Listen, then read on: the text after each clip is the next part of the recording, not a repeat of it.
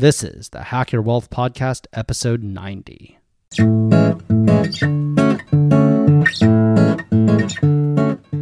Welcome to the Hack Your Wealth Podcast, where we teach wealth building hacks for lawyers, engineers, and MBAs. I'm your host, Andrew Chen. All right, thanks so much again for tuning into the podcast. For today's episode, I invited another guest to come and share their tips and strategies and insights with us. So before we jump into that, as always, I want to invite you to join the private Hack Your Wealth Facebook group. You can access that at hackyourwealth.com/FB. Definitely encourage you to join us there. It is a place for us to connect, have a two-way dialogue. I'm in there every single day, often multiple times a day, and I try to respond to every question and comment there. And it's a place where people can ask about financial independence, early retirement, tax strategies, real estate investing, side business income, online income, career transitions, career advice, or just ask about whatever's on their mind related to personal finance or career-related issues. Definitely encourage you to check that out. It's a great, friendly, helpful group of people, and we would love to have you there. Again, hackyourwealth.com/FB. All right, let's jump into today's interview. My guest today is my friend Ann Garcia. Ann is a Portland-based financial advisor who specializes in college financial aid planning. She advises parents on how to navigate college financial aid, and she writes frequently on this topic on her blog, thecollegefinanciallady.com. She also has a new online video course out on college financial planning at howtopayforcollege.com. And she's offering a discount off her course exclusively to Hack Your Wealth podcast listeners, which I'll talk about at the end of the interview, so stick around for that. I've had Ann on the podcast a couple times in the past, and I invited her back today to talk about her newly published book, How to Pay for College, a complete financial plan for funding your child's education. We'll also hear about the latest updates and changes to the financial aid process, including simplification to FAFSA that'll fully roll out next calendar year, and key tips to keep in mind when applying for college financial aid. With the new academic year starting up, I think this will be an insightful and informative episode, so stick around for a good conversation and let's dive in. So how have you been? It's been a while. I know how it's been a while. I'm good. The AC is out in our office building, which is super awesome. It's very hot right now too, I imagine. It's supposed to be like 98 today. Yikes. And it was 100 yesterday. So like you walk outside and it's really pleasant still. You come in, it's like fully clothed in the sauna. Yeah. Well, I hope you can stay cool and stay hydrated. Yeah. How have you been? I've been well. It's been busy. It's been, hotter than normal, but not anything like it's been impacting like the Northwest and the Great Plains and the Midwest, et cetera. It's been really brutal summer, I know. Yeah. Where in the Bay Area are you again? I am in the peninsula, the Southern Peninsula. Okay. Yeah. So I'm not in the city, but we're close to it. Yeah. So I read your book. This is it right here. Excellent. It's kind of blurring out. I hit the microphone, I think, but I'll make sure I link to it in the show notes too. But I guess I wanted to start out. I thought it was really nice that you kind of wove in a bunch of anecdotes about your own experience and your own kids. And just curious, like, how are your kids, like Gabby and Alex now? Are they juniors now, seniors now? They're going to be seniors this fall. And so they both have internships this summer. And, the funny thing that I find, like looking at the two of them this summer, because, she's at one of those schools and he's at a normal school, and they both have internships with Fortune 500 companies this summer. Yeah. In their field of study. And, so I guess sort of further goes to the point that there are lots and lots of pathways to success. And in fact, I think he might even be making a little bit more money than she is. That's excellent. You must be very proud. Having a good time and hoping they'll get job offers from the two companies. He's at Ford. And so with all the layoffs going on, he's not terribly certain that there's going to be an offer for him at the end of the summer. And he's in finance, and their whole finance department is remote. And so he's like, I have a job that I only work for one person. And, he's like, there's a lot of other interns that are more cross-functional. And so I feel like if there's pressure about who's going to be hired or not, I don't have a lot of advocates and I don't have any way to get a lot of advocates. I see. And she's at United. It's been a little bit harder to travel this summer than it was last summer. No first class trips to Amsterdam for 4th of July or. Sure. Are you thinking do you think they'll come home after graduation or stay in their college cities or move elsewhere? She would like to stay in Chicago. I don't think she'll ever live in Portland again. Not that she has anything against Portland, but I feel like she's really found her people where she is. And he is open to going lots of other places. He's really liked his internship, so he's hoping he'll get an offer from Ford. And even though it would be remote, he would move to Michigan. If he did that. My husband's from there, so he's got his whole extended family there. He's staying with aunts and uncles and grandparents this summer. The hard thing on the West Coast is just the time of day. Yeah. One of his friends who's an intern in finance at Ford is from LA and is in LA, and they have a daily 8:30 Michigan time meeting. Oh, wow. Okay. So this kid's 21 years old, and he's on a Zoom call at 5:30 every morning. Yikes. Yeah, that's pretty rough. Yeah. So, and how are mom and dad feeling about, kids not coming home and, moving to different cities or staying in different cities? It's weird. We're downsizing because they're gone and there's no point in being in a big family house. I was joking with some friends over the weekend. It's good that moving keeps you so busy because it prevents you from getting overly sentimental. Like, oh, more of this shit. Nice.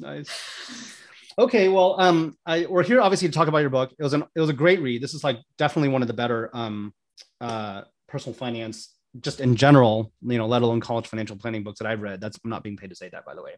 Thank you for saying that. But I wanted to kind of get into, so the thing I liked about it was just very no nonsense, no fluff, just kind of straight to the point, and kind of covered all the aspects that one would need to know from start to finish. And I wanted to start by just understanding, why did you decide to write this book? There's lots of financial aid books and guides out there. Why this moment? What makes your book different? Yeah. Well, so a lot of it was just prompted by the pandemic. There we were in spring of 2020 with a whole bunch of time on our hands. And I thought, it's something that I had toyed with in the back of my head for a long time, having, written a blog about college planning for going on 10 years. At that point, I thought, well, maybe I could organize this all into a book, and now would be a good time to do that. And just as I started thinking about it, I was listening to an industry podcast, and one of the hosts said, it was about writing for your practice. And they were talking about doing a blog. And one of the hosts said, the great thing about doing a blog is it's really easy to turn it into a book. And then he said, and by the way, there aren't very many books in our industry by women. So if you're a woman who wants to write a book, I want to help you. And so, one of those things was true. He did want to help me and was very helpful. The other one, that it's easy to turn a blog into a book, is maybe less true. It was a whole lot more work than I expected that it would be. But it was a fun project, and I'm glad it's done. Okay, so let's kind of set the stage for how important it is to get college financial planning right in the first place. So for a parent sending their kid to college, say next year, this upcoming year, what is the cost of attendance range that they're going to be staring down if they have to pay full sticker price for a 4-year nonprofit university, kind of spanning low to high, public to private? Basically, how expensive is college today? Yeah. So the list price of college today is very high. Your public universities, your 4-year flagship schools are going to run, $25,000 to $45,000 a year, full price. Just tuition or all in? That's all in, usually room and board. And obviously there's some room around those numbers. There are definitely some outliers on both ends. Private colleges, Many of them are $75,000, $80,000 a year or more list price. But I think one of the really important things that families need to understand is not very many people pay list price. And while tuition inflation for list prices has been quite high forever, averaging 5 or 6% per year, the actual net cost that families actually pay really hasn't budged for the last decade. So while those list prices are going up, and while there are certainly plenty of people who are willing to pay those list prices, that doesn't mean that your family has to pay that much. In fact, for last year, the average tuition discount rate across four-year colleges was about 54%, which means that for every $1,000 of tuition that is being charged, $540 of it is not paid. So only $460 is actually coming out of anyone's pockets. So those are really the numbers that families should be thinking about, far less than the $75,000 to $80,000. But what is college actually going to cost my family? College is a lot like air travel. You and your seatmate on the airplane could be paying vastly different prices for the exact same service. Okay, so if you just follow the growth lines, so for parents of, say, young children, toddlers who are going to be sending their kids to college in 15 years, which is about when I'd be sending my kid, which, like, on the current path, if it continues, what is the cost range they're going to be facing? Again, full sticker price, four-year university, low to high at the current rates. Yeah, I mean, if current trends continue, you're looking at double the current rates. I mean, at 6% increase per year, 15 years, you're going to be more than double where you are right now. And part of me says that's completely unsustainable. But I also look back to when my kids were your kids' age, and I thought that the path we were on at that point was unsustainable as well. So the thing is, if you look at any of these, any of the higher end private colleges, anywhere between a quarter and a third of students there, their families are not even filing the FAFSA or the CSS profile. So they walk in there expecting to pay full price. And so while normal people talk about this is not sustainable, not acceptable, not something my family can do, if you're a college and you're seeing lots and lots of people are willing to pay the cost, why wouldn't you keep raising it? Right. Help us understand why college costs so much today. I mean, the sticker prices today are pretty breathtaking compared to what college cost, even when I was a college student, which I guess was a long time ago, but doesn't feel like a long time ago. Yeah, I mean, there's so many factors that go into the cost of college. I think one of the big ones is just the increase in administrative and other service costs that are in colleges. There's far more career counseling and far more academic advising and far more support services than when you and I went to college. And if you think of it, in a way it makes sense. Like, the risk of failure at college is much higher than it was when I went. And so colleges do have much greater incentives to make sure that students get through in 4 years and to provide all the support that goes along the way. My husband jokes my husband went to University of Michigan, and at his orientation, they said, look to the person at your left, look to the person on your right. At least one of you isn't going to be here at graduation. And no college would ever say that anymore. They all want to tell you, you're all going to be walking across the stage 4 years from now. Mm-hmm. So that's a big piece of it. I think this year there's been a huge growth in, colleges are experiencing all the same inflation pressures that are everywhere else in the economy. And so there are going to be some raises just on that basis. At the state level, while higher ed funding as a share of the budget has maybe stayed relatively constant, the number of students going to college is much higher than it was 20, 30, 40, 50 years ago. And the end result of that is increased need for facilities construction, increased hiring, in many cases, like in the UC system, opening new colleges. And in many states, that's part of it as well. And all of those have costs that trickle down. Not to mention on the public side, you have the impact of pension costs at the state level impacting budgets. And unfortunately, students are footing the bill for their professors' pensions. Mm-hmm. Okay, gotcha. So it makes financial aid all the more important, and knowing about it and knowing how to get it. And I think it's pretty natural for parents to think about financial aid from the vantage point of being the recipient. You basically want to reduce your expected family contribution, your student aid index, as much as possible so that you can get as much financial aid as possible and not have to take out a bunch of expensive loans or give up your retirement.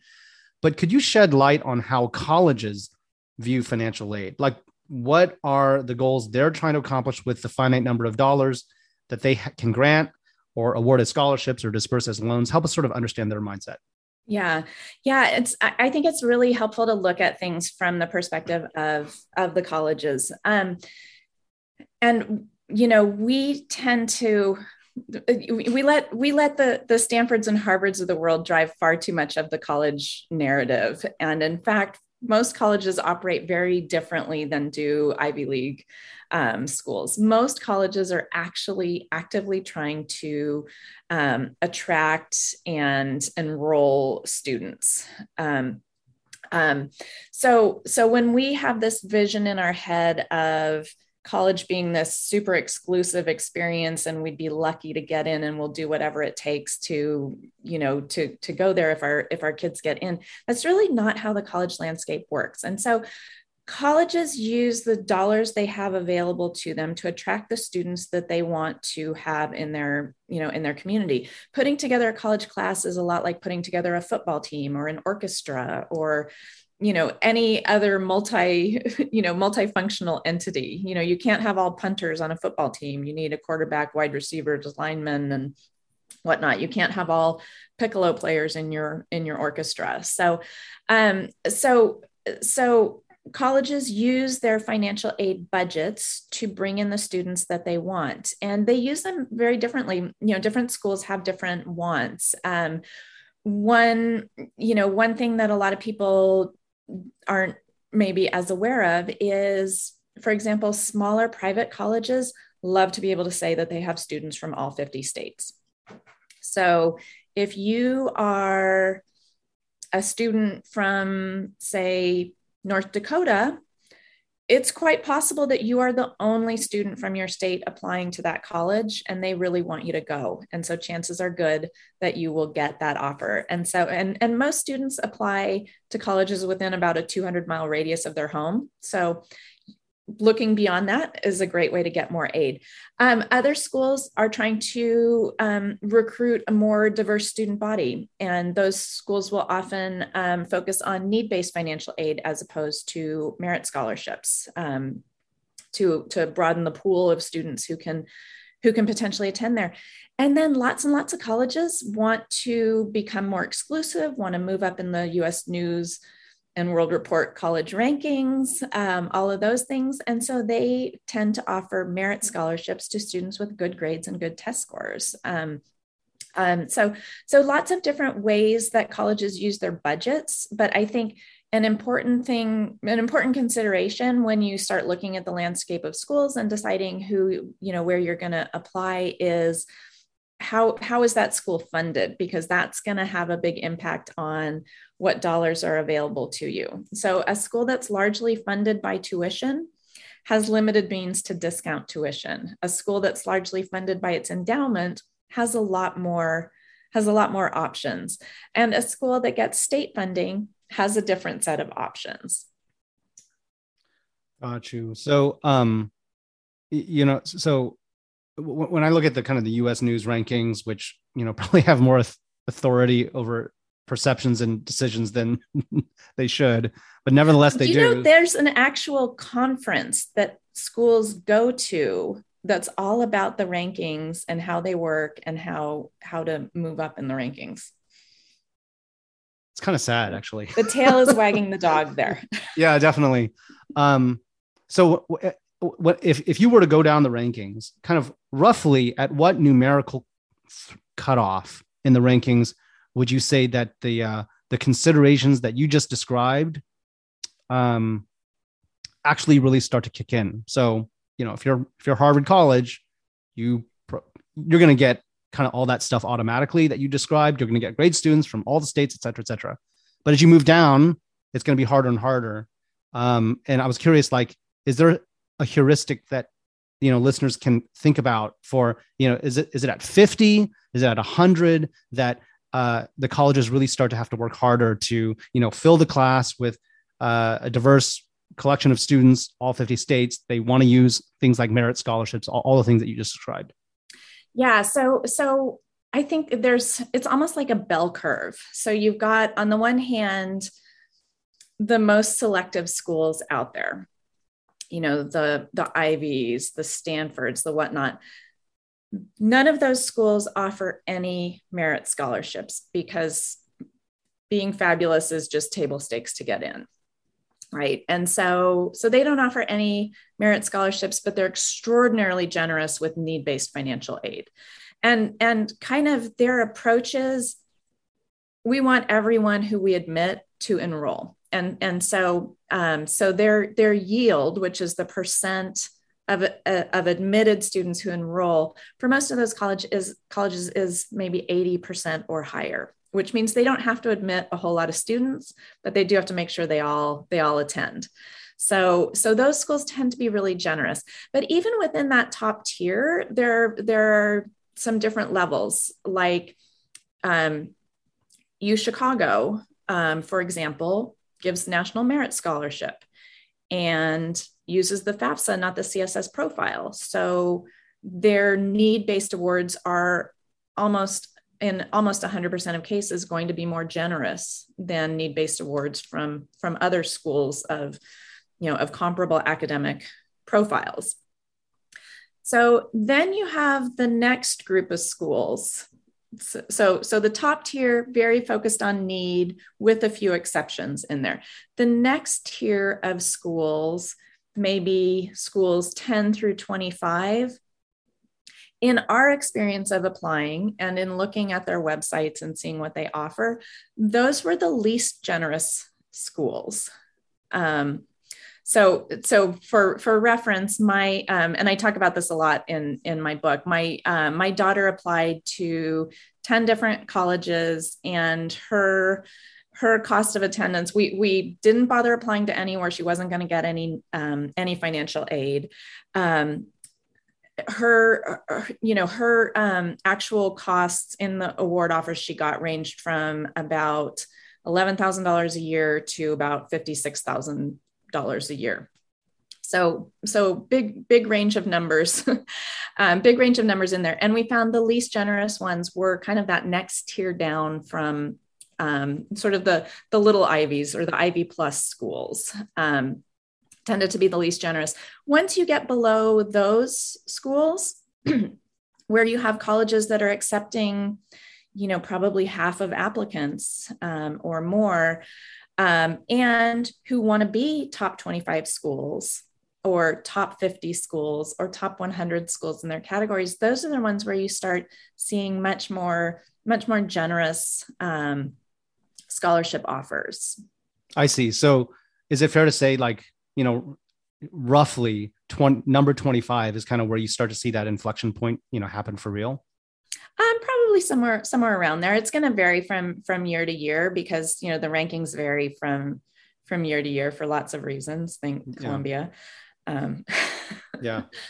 That's a little bit like of a smaller number than I expected, because they're definitely good schools, sub 25. Yeah. They're fantastic schools, sub 25. They're fantastic schools. Yeah. I was curious if you, and just because, and just because US News doesn't put them in the top 25 doesn't mean they're not great schools. yeah, yeah. US News has a specific set of criteria, and they're not necessarily the criteria that are going to make this the best college experience for your child. Why are the ones from, roughly 10 to 25 the least generous? Because they're good schools. I assume when they admit students, they want them to enroll to improve their yield, and also so it's less work for them. And they're desirable too. Like there are fantastic schools 10 to 25. Yet why are they sort of so ungenerous? Because they can be, honestly, is the answer. I mean, one of the things I thought was so interesting with those schools, there's Ivy League acceptance day. All the Ivy Leagues send out their acceptance letters or emails on the same day. And then most of the schools in that next tier send out their acceptances the day after.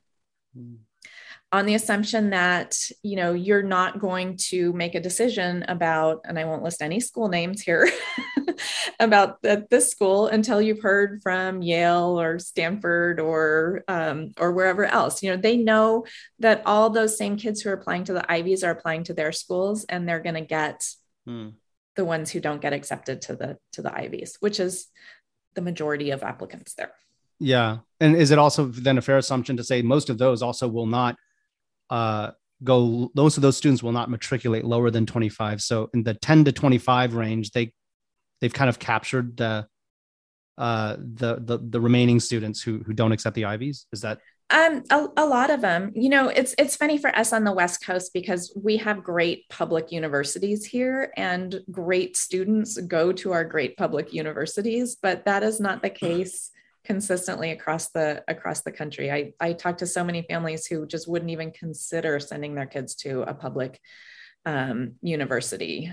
And so, yeah, they are looking to hear from those other schools, and they will choose one of them. Okay. So in one of your early chapters in the book, you lay out a kind of roadmap or timeline for tasks, like key tasks and conversations that parents should do to prepare their child and their finances for the cost of college. And it progresses from the time kids are born to the time they're submitting their applications. Could you kind of walk through some of the key highlights of the major tasks and conversations that parents should be doing at each of those major milestones of their child's growth to be well prepared for this? You don't necessarily have to get into all the detail, but maybe just to hit some of the highlights would be awesome. Yeah, of course. I mean, I think one of the most important things to remember is the earlier you start to plan, the more choices your child will have. That's not to say that it matters what preschool you go to. It just matters that you are disciplined and intentional about your savings and that you have a clear set of goals and values for your family. So, as you know, I always recommend that as soon as you are pregnant, set up a 529 account. Why? Because you got more time than you will for the next 18 years. And because people are going to be giving you money. And so, so get your 529 account set up as early as possible. When kids are very young, it's so helpful for the parents to have conversations among themselves about what their expectations are for college. Not just we're going to pay for college or we're not going to pay for college, but is college something that you see as an essential step in life? Do you have strong feelings about public or private colleges? Have those conversations among yourselves when your children are young, and get on the same page about where you see that and how you're going to communicate that. That doesn't mean that you have to agree on everything. It means you have to agree on how you're going to communicate to your children in a respectful manner that incorporates both parents' points of view. As they get older, getting into elementary school, I always feel like that's a great time to just incorporate college into your everyday conversations. Maybe it's talking about friends you made in college. Maybe it's going to a college football game. Maybe it's, something, some fun fact you learned in a class you took in college. Those are good conversations to have with young kids, just introducing the concept of college as as something that you'd like to put on their radar screen. I also think, as your kids transition from daycare to school, it's a great time to increase your contributions to your 529. And in fact, I would recommend every year on your child's birthday is a great time to increase your contribution to your 529. Once kids hit middle school, I think it's really valuable to start some actual college planning. One thing that families can do at that point is do the student aid estimator on the Department of Education website. That'll help you figure out if you're likely to be a candidate for need-based aid or if you should be looking for merit aid. It's also a great time to look at what scholarships your in-state public schools offer, because you can make sure that you're on the right academic trajectory once you get to high school to get there. Once students are in high school, freshman year is a great time to really look at your budget and come up with a good sense of what you can pay for, both from savings and from cash flow. And of course, that'll change over the years, but having that as a starting point, that lets you know, hey, do we need to do more? Are we okay with what we've got? And you'll have a sense of what academic trajectory your kids are on. That's also a great time to start talking about college costs with your student. I think those conversations need to be goal-based, which means not you can only go to a public school because that's all the money we have, but hey, we would like you to get through college with a minimum of student debt. We have saved enough where we know we can get you through a public school with no debt. You might be able to find some other options that work with our budget as well, and we will absolutely support you in that process. And again, look at your savings rate, look at your budget, and start building a spreadsheet of colleges that you're interested in, and tracking what they're likely to cost someone like you. My book has a really detailed plan for all of this. So check that out, and it walks you through all the checkpoints there. Okay.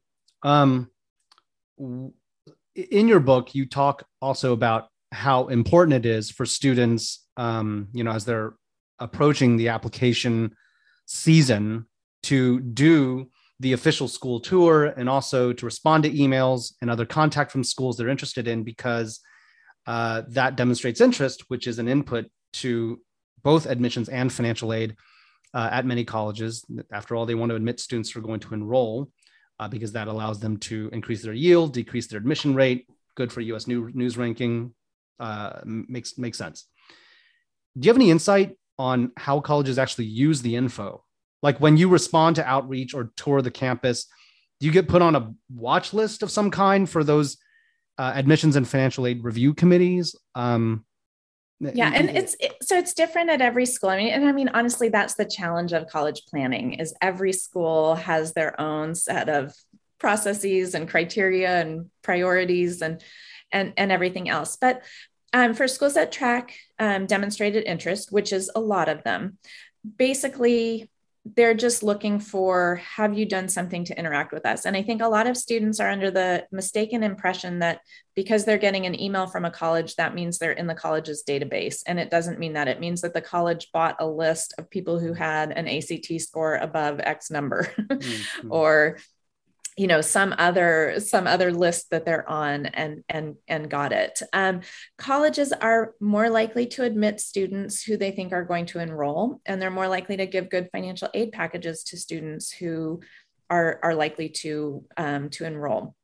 And so by demonstrating interest, you do increase your chances of admission at a lot of schools. That is, I'd say that's not the case at a large public school. It's not the case at many more exclusive private schools, but it costs you nothing. And so if a school is important to you, follow them on social media, respond to their email. There's a reason why they're offering something in that email, and that's because they want you to respond and get in their database. And yes, they're going to continue marketing to you.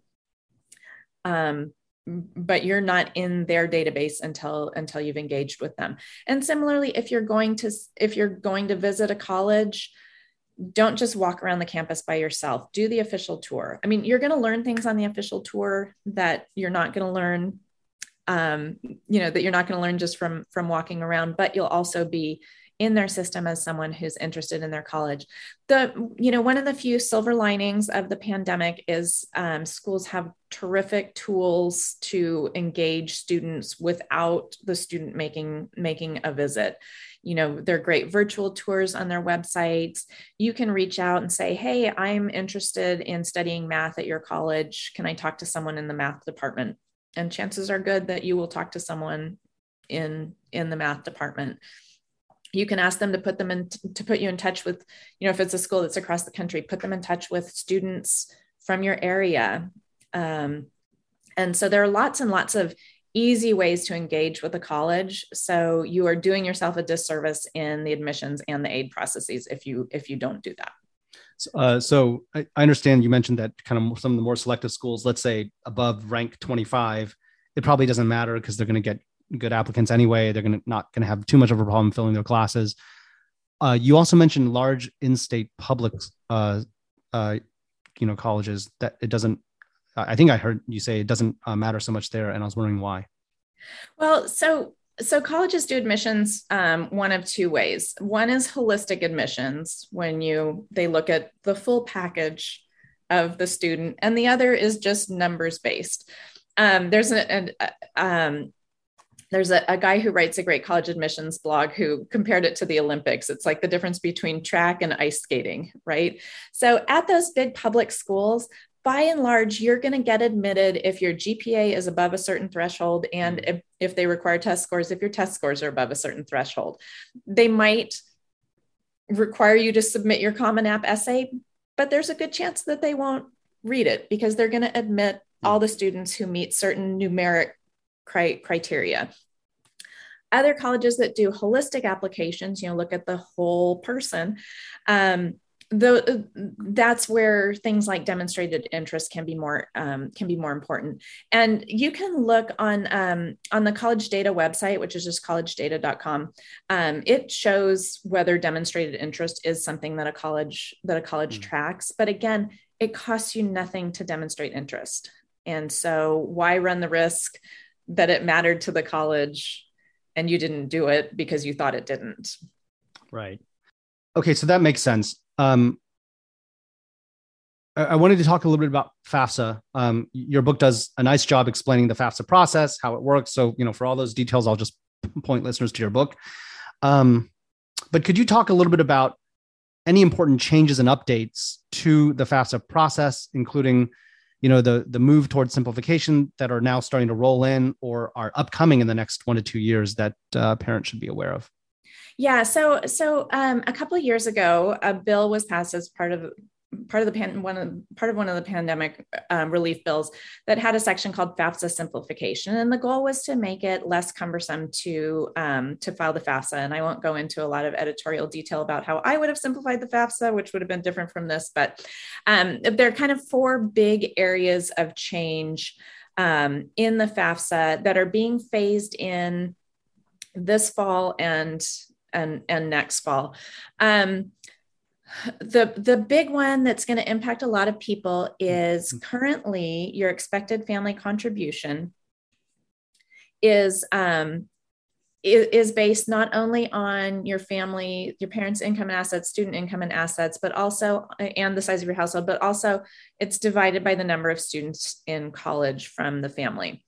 And that is going away. So instead of it being expected family contribution for the whole family, it's the student aid index, which is per student. So families who in the FAFSA formula were having a low EFC because of having multiple children in college, their EFC will change just due to the FAFSA not considering how many kids are in college anymore. Another big change is in the current FAFSA, there's a question which is money paid on your behalf. And that basically is asking you, did anyone else contribute to your education. The big source where this comes into play is when grandparents have set up 529s for the kids and the kids take the money out. That turns into income to the student in that year. That question is going away. So it's basically a freebie for grandparents who are saving for college. Another area of change is for divorced families. Under the current FAFSA rules, the parent with whom the student spends the most time is the custodial parent whose income and assets are reported on the FAFSA. With the changes, it'll be the parent who provides the most financial support to the student will be the one who fills it out. So this is very impactful for a student whose parents are divorced. Maybe they live with a stay-at-home parent and the other parent is a high earner and pays child support. So under the current rules, only the child support would be a factor in the student's income. Under the new rules, the higher earning parent's income would be included. And then there are some little adjustments to the formula, changes in the income protection allowance and a few other things.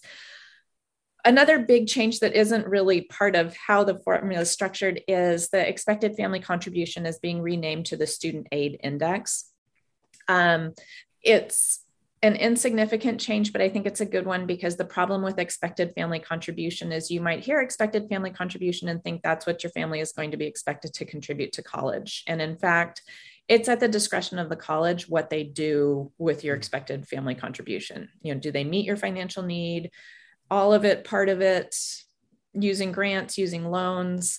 So I think it's good that it's being renamed. The new name is Student Aid Index. The unfortunate thing is, honestly, if they're going to do it as an index, it should just be a number from, maybe it's 1 to 10, maybe it's 1 to 100, but it's still, a dollar number that looks an awful lot like the expected family contribution.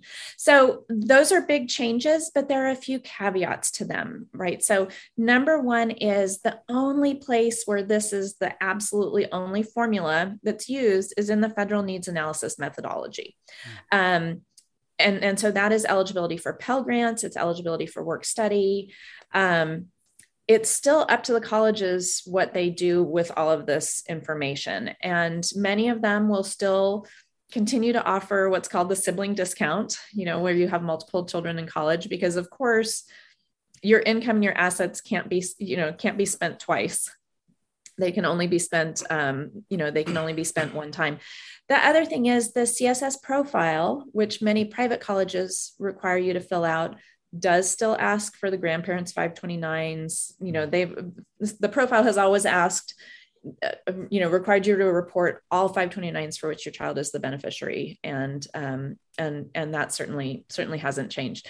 Now, it is entirely possible that one quirky outcome of this will be that it's far cheaper for a lot of students to attend private schools than public schools, because public schools use the FAFSA, whereas private schools use the profile, and private schools are the ones who can, add their own questions. For example, my daughter's college uses the FAFSA, but then they also have some supplemental questions, and they've added a question about how many students are in college to their supplemental questions. Does the CSS profile follow any of these simplification changes at all, or not? No, they're keeping the students in college, keeping reporting of other 529s. Most CSS profile schools require both parents in case of divorce to report income and assets. Not all do. There's actually a list on the College Board website of which ones do it. But so these are really just impacting the federal needs analysis methodology. Okay. In your book, you talk at length about 529 plans. Could you talk a bit about the different types of 529s, and in particular, the difference between the regular state-run 529 plans versus prepaid tuition plans and the private college 529? Like, what are each of these? How do they differ? What are the trade-offs? And who is each one best suited for? Yeah, great question. So there are two big buckets of 529 plans. There are 529 savings plans, and then there are prepaid tuition plans. 529 plans are the ones that you think of. They're the plans that are run by states where you sign up, you make a contribution, you choose an investment portfolio, and you experience the market returns that that investment portfolio generates. So that's a 529 savings plan. And that's what most of us think of when we think of a college savings, college savings vehicle. There's another type of plan called a prepaid tuition plan. And in a prepaid tuition plan, your returns, basically you're buying tomorrow's tuition at today's prices. So your returns are based on the actual inflation rate of one or more colleges. There are several states that offer these plans. Typically, they only offer them to state residents. So Washington has one. I think Florida has one. Pennsylvania has one. There are a few different ones, and each of them has their own formula for which inflation marker is used. So, for example, in Washington, it's the school with the highest tuition inflation is just the inflation rate that's used every year. Then there's another prepaid tuition plan called the Private College 529. And Private College 529 is just a consortium of a couple hundred private colleges where if you use their plan, and you get the actual tuition inflation at the college that you ultimately attend. So I think that prepaid tuition plans are great when you're a state resident, when you're a resident of a state that offers one. They are a great addition to your savings plan. Now, one of the things with prepaid tuition plans is the word tuition. So in almost all cases, there are a couple of exceptions, but in almost all cases, prepaid tuition plans can only be used for tuition. So you will need extra dollars for room and board. And that's where a savings plan is a good complement. When you get closer to college, those are a great addition. The other thing so there are a few considerations in deciding between a savings plan and a prepaid tuition plan. One is, what prepaid tuition plans are you eligible for? And, does your state offer one or not?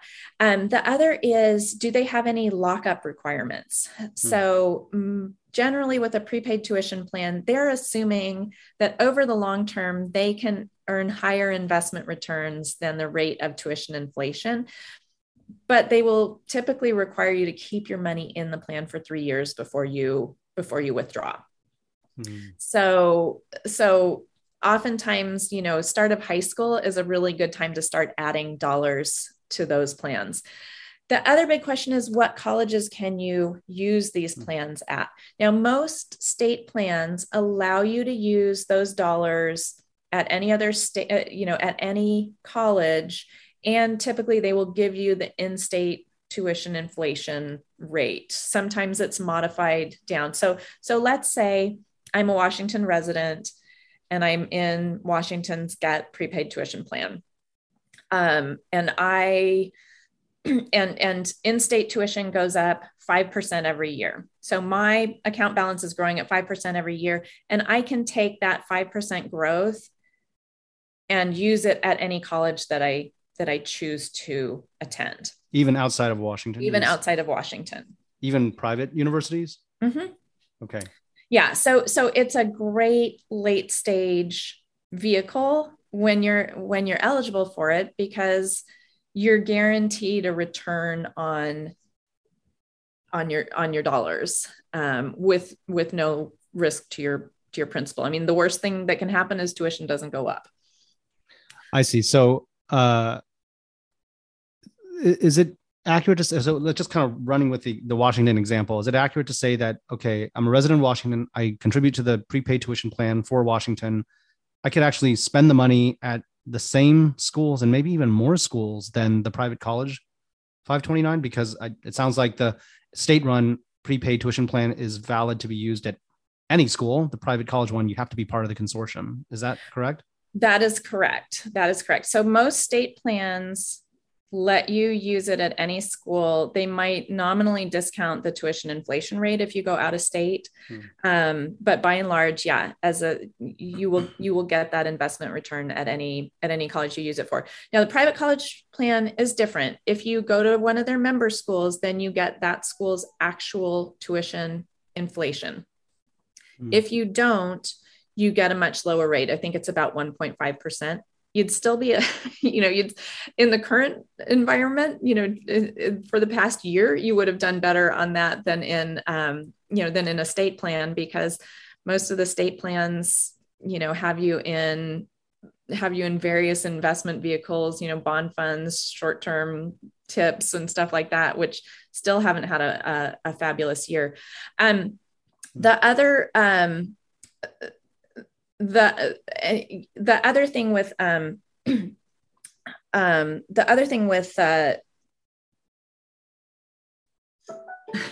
having a total brain freeze. The other thing with prepaid tuition plans is the tuition price typically resets once a year when tuition prices reset. So unlike the market returns that you get in a 529, where you could have a different account balance every single day, in a prepaid tuition plan, you buy a certain portion of a year's tuition, and the value of that changes once a year.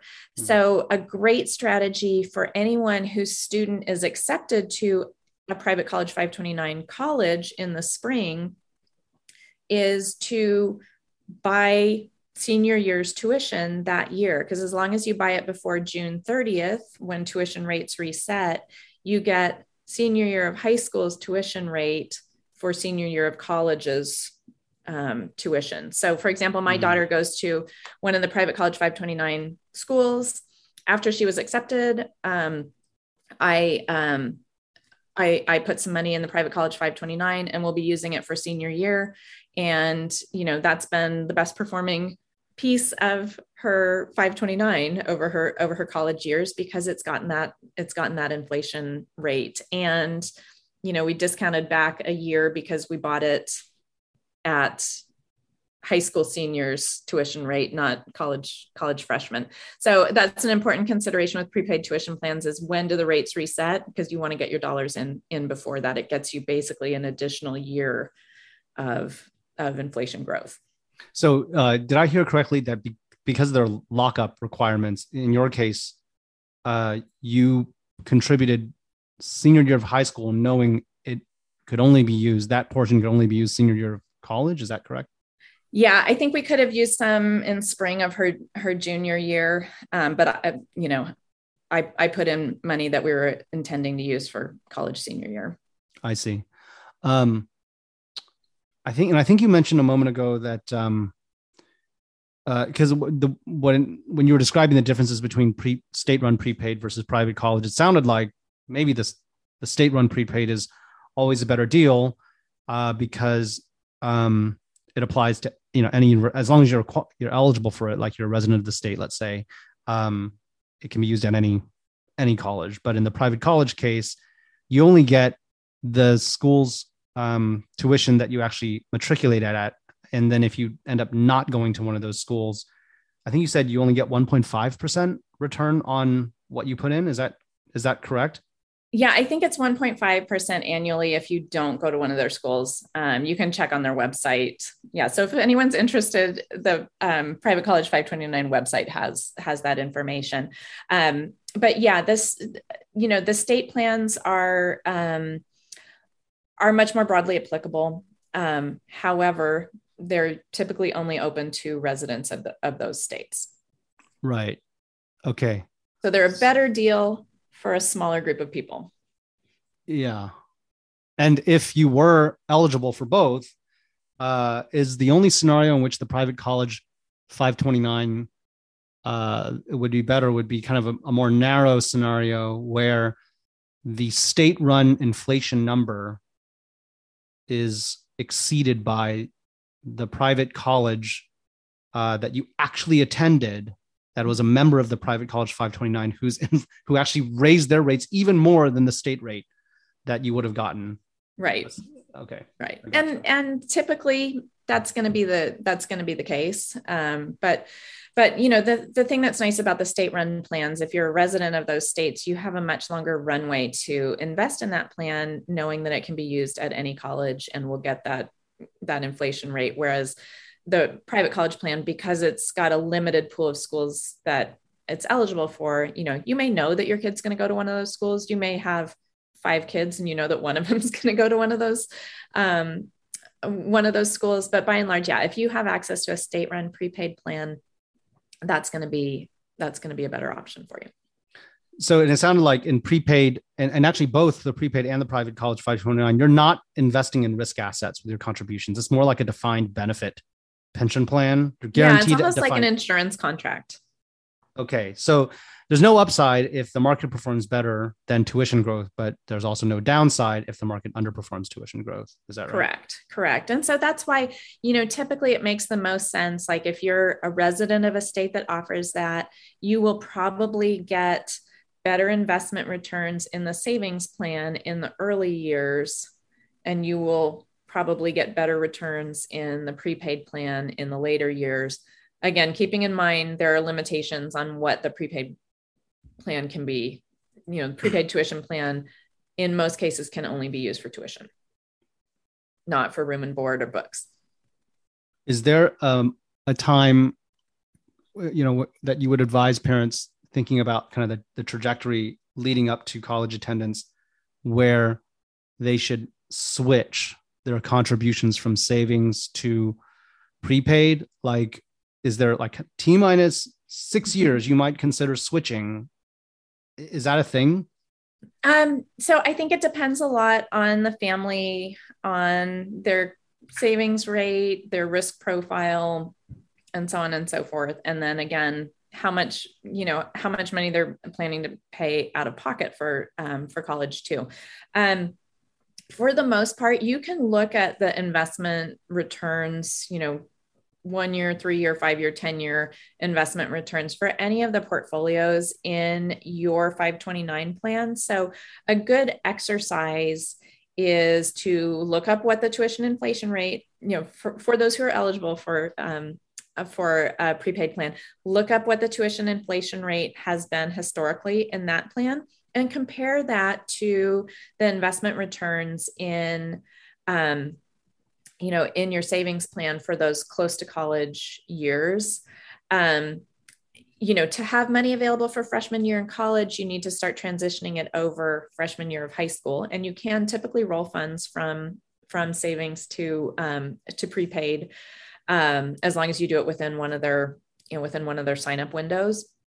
So that's usually, you know, high school is usually a good time for a family that's really risk averse though, who doesn't, you know, isn't at all comfortable with what they've seen in 2022, for example, or just doesn't like the volatility.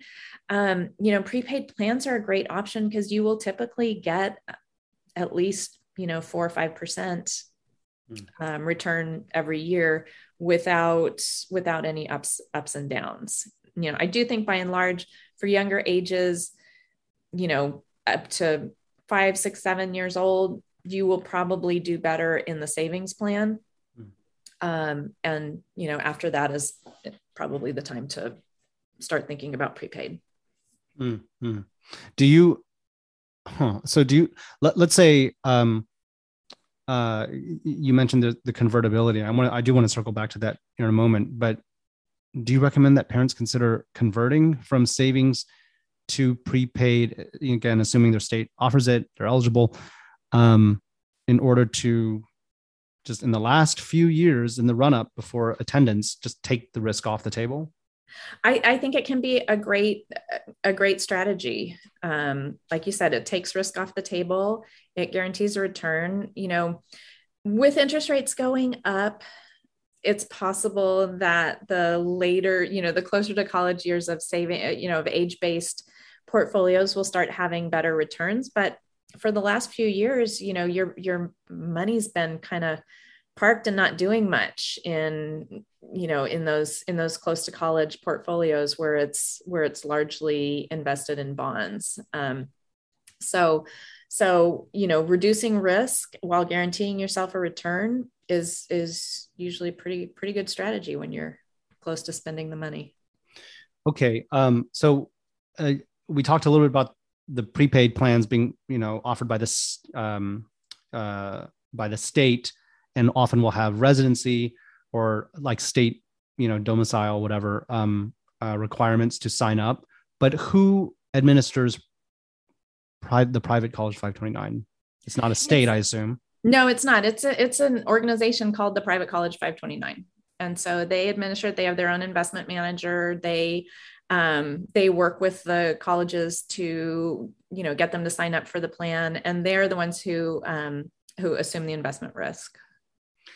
Are all of the top 25 private universities and colleges, top 25 by US News anyway, members of the Private College 529? No, there's a subset of them. I want to say it's a couple hundred colleges. So I'm looking at Massachusetts, for example, and Amherst and Smith and MIT, Wellesley, to name a few. Okay. Harvard's not. Okay. So we were talking a little bit about converting 529 from savings to prepaid a moment ago. So it sounds like you can roll a 529 savings plan into a prepaid plan. Can you also roll it into a private college 529? Yep. And if you have leftover money from your prepaid or private college 529, can you roll it back to a savings plan should you so desire? Or is it only a one-way direction? No, it's you can transfer them between account types the same way you can any other 529 funds. And in fact, oftentimes, when people realize, for example, that they have too much in the prepaid tuition plan and they actually need money for room and board, they can roll it out to a savings plan and use it for room and board. Gotcha. So let's say your 529 ends up having a surplus for whatever reason. Maybe your child doesn't end up attending one of the participating colleges in the case of the private college 529, or doesn't attend a degree granting or FAFSA eligible institution, whatever it is. In those cases, what are the taxes and penalties that apply when you withdraw the money, presumably for non-qualified expenses? Yeah. So if you do a non-qualified withdrawal for any reason other than that your student got scholarships in excess of your $529, you pay taxes and a 10% penalty on the growth in the account. So let's say hypothetically, you put $10,000 into the account. It's now worth $20,000. Half of that money, half of every withdrawal is going to be considered growth and subject to tax and penalty. The thing about the withdrawals is the tax and penalty are paid by the person who receives the withdrawal. So if you, for example, have saved aggressively for your student's college and they get enough scholarship dollars, or they choose a college where you're not going to use all that money, you might come up with a plan to get that money out of their account little by little every year. When you distribute it out to the student, it's taxed at their rate and the penalty applies at their rate. So, there are quite a few dollars you can get out at 0% income tax and 10% penalty on growth. There are lots of other options that you have with 529s.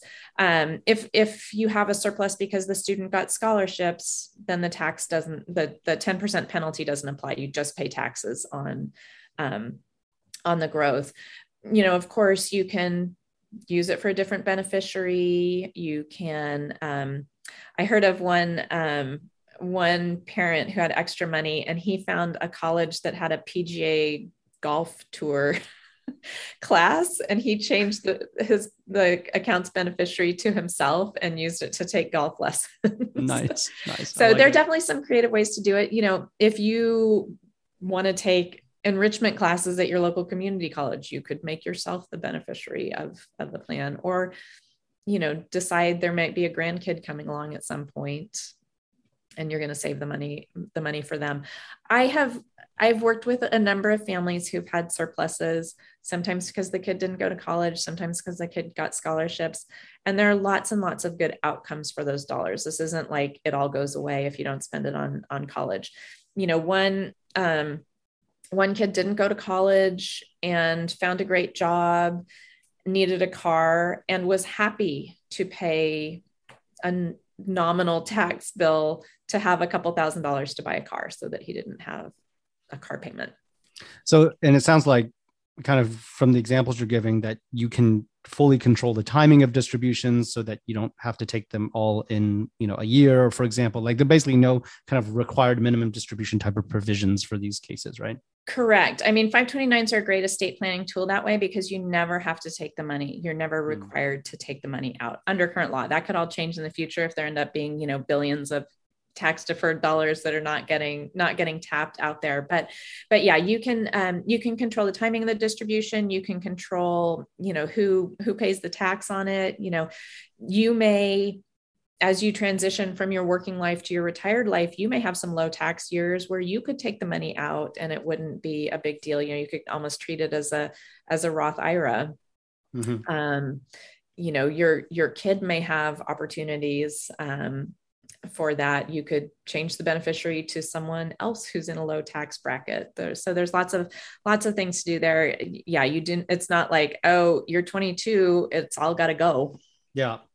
And, you were touching upon a moment ago, like enrichment classes. And so I was curious, regardless of whatever type of 529 option you choose, whether it's, savings, prepaid, private college, whatever, if you did have leftover funds, you don't have another student to use it on, you want to use it on yourself as the parents for, say, enrichment classes.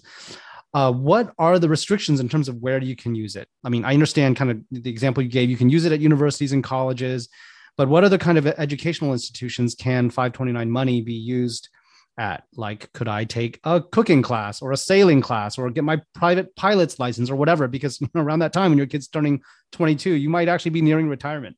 Yeah. So you can use it at any college where you could take out a student loan. And there's a list on the Department of Education's website. So if you were to take a cooking class through community college, you could use it for that. You do have to change the beneficiary to be you. If you took a cooking class at, a local cooking store, you could not use it for that. Okay.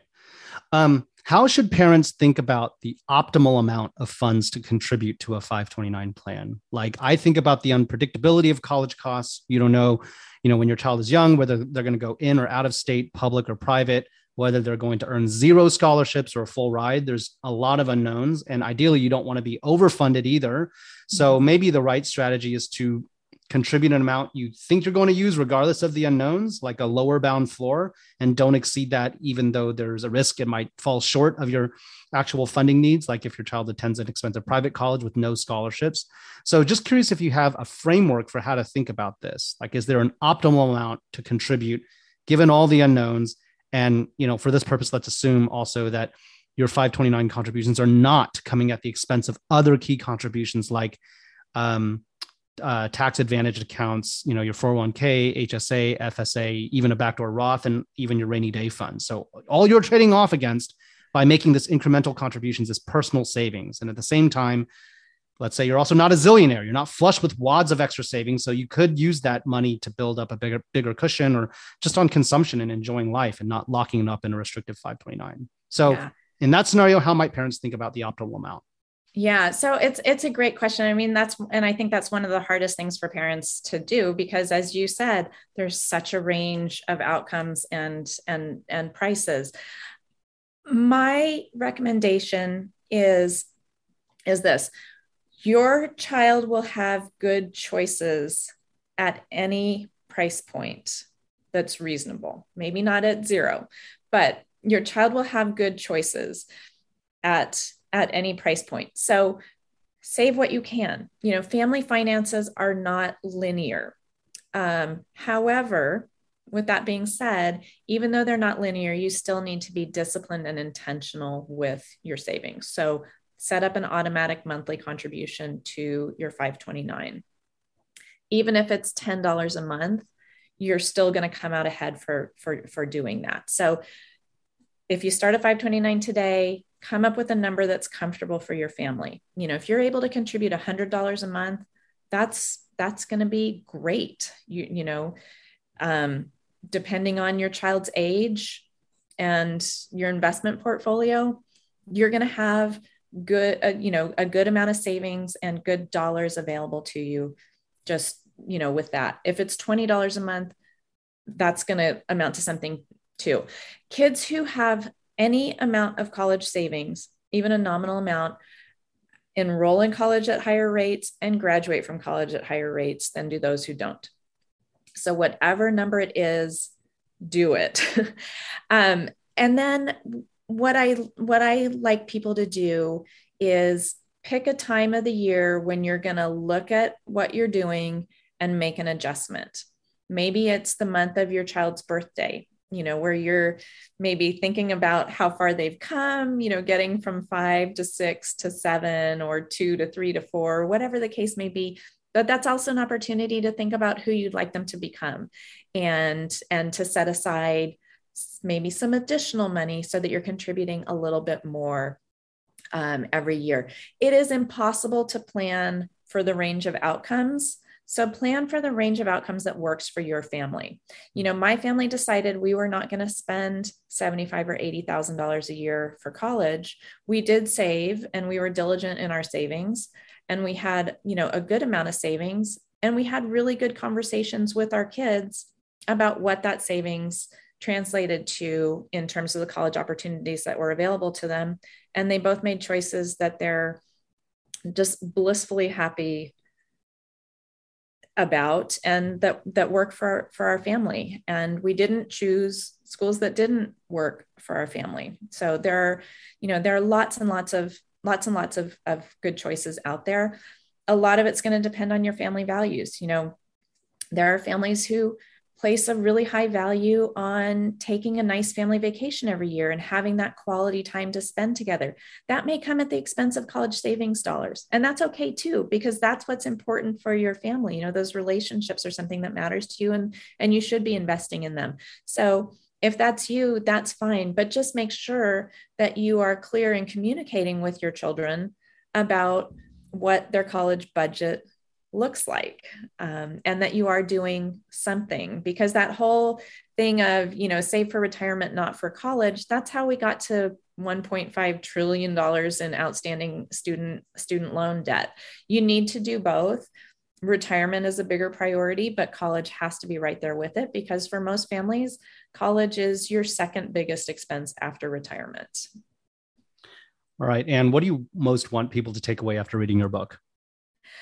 The thing I would like people to remember is you have a lot of choices. Whatever your family's financial circumstances, whatever your students' preferences and priorities, you have a lot of choices. It just takes some work to find them. And so in my book, I try to outline all the things that you can do to increase the range of choices available to you. You will also, the sooner you start, the more choices you will have, both because your savings has more time to grow and you have more time to do the research, to clarify your values, to talk with your kids, and all those things about it. But your kid is going to be awesome because they're an awesome kid. It's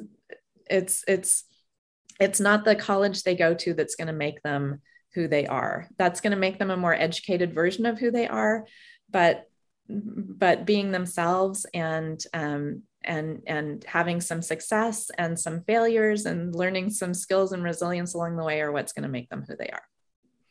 All right. I really enjoyed this conversation as usual. Where can people find out more about you, your work, your services? So my book is How to Pay for College. It's available from Amazon and bookstores everywhere. And my website is howtopayforcollege.com. Where in addition to the book there, I have my college financial plan masterclass that's really tailored for families who are, really getting started in looking at the nitty gritty of how they're going to come up with a college plan, researching colleges, coming up with a budget, finding scholarships and all that good stuff. So How to Pay for College is where to find me, whether it's the book or the website. And your class, we're doing a 20% discount for podcast listeners. I'll include details about that in the show notes page. Check that out there. Hope you check out both Anne's book and the course, and look forward to sharing this with our audience. Thank you so much for having me. All right, that's a wrap. I hope you enjoyed today's guest interview and got a lot of value and insights from it. If you like this episode, please hit that subscribe button to get new episodes automatically sent to you. Would love for you to not miss any episodes, because the Hack Your Wealth podcast has a mix of action-packed solo shows where I walk you through specific strategies and tactics step by step, as well as guests who share their expertise about specific areas of personal finance, and finally, profile interviews of business owners who are trying to turn their side hustles into fully financially self-sustaining passive income streams. We break down exactly what they do, how they do it, and how much they're earning. So be sure to subscribe so you don't miss any of that great content. Also, would love if you could help me out and take 30 seconds to go to Apple Podcasts and leave a podcast review. It helps to support this podcast, and it helps other people who are looking for topics like this find the podcast, and I really appreciate it if you could take a minute and just leave an honest review. All right, that's it for this week. Thanks for tuning in, and we will see you next time.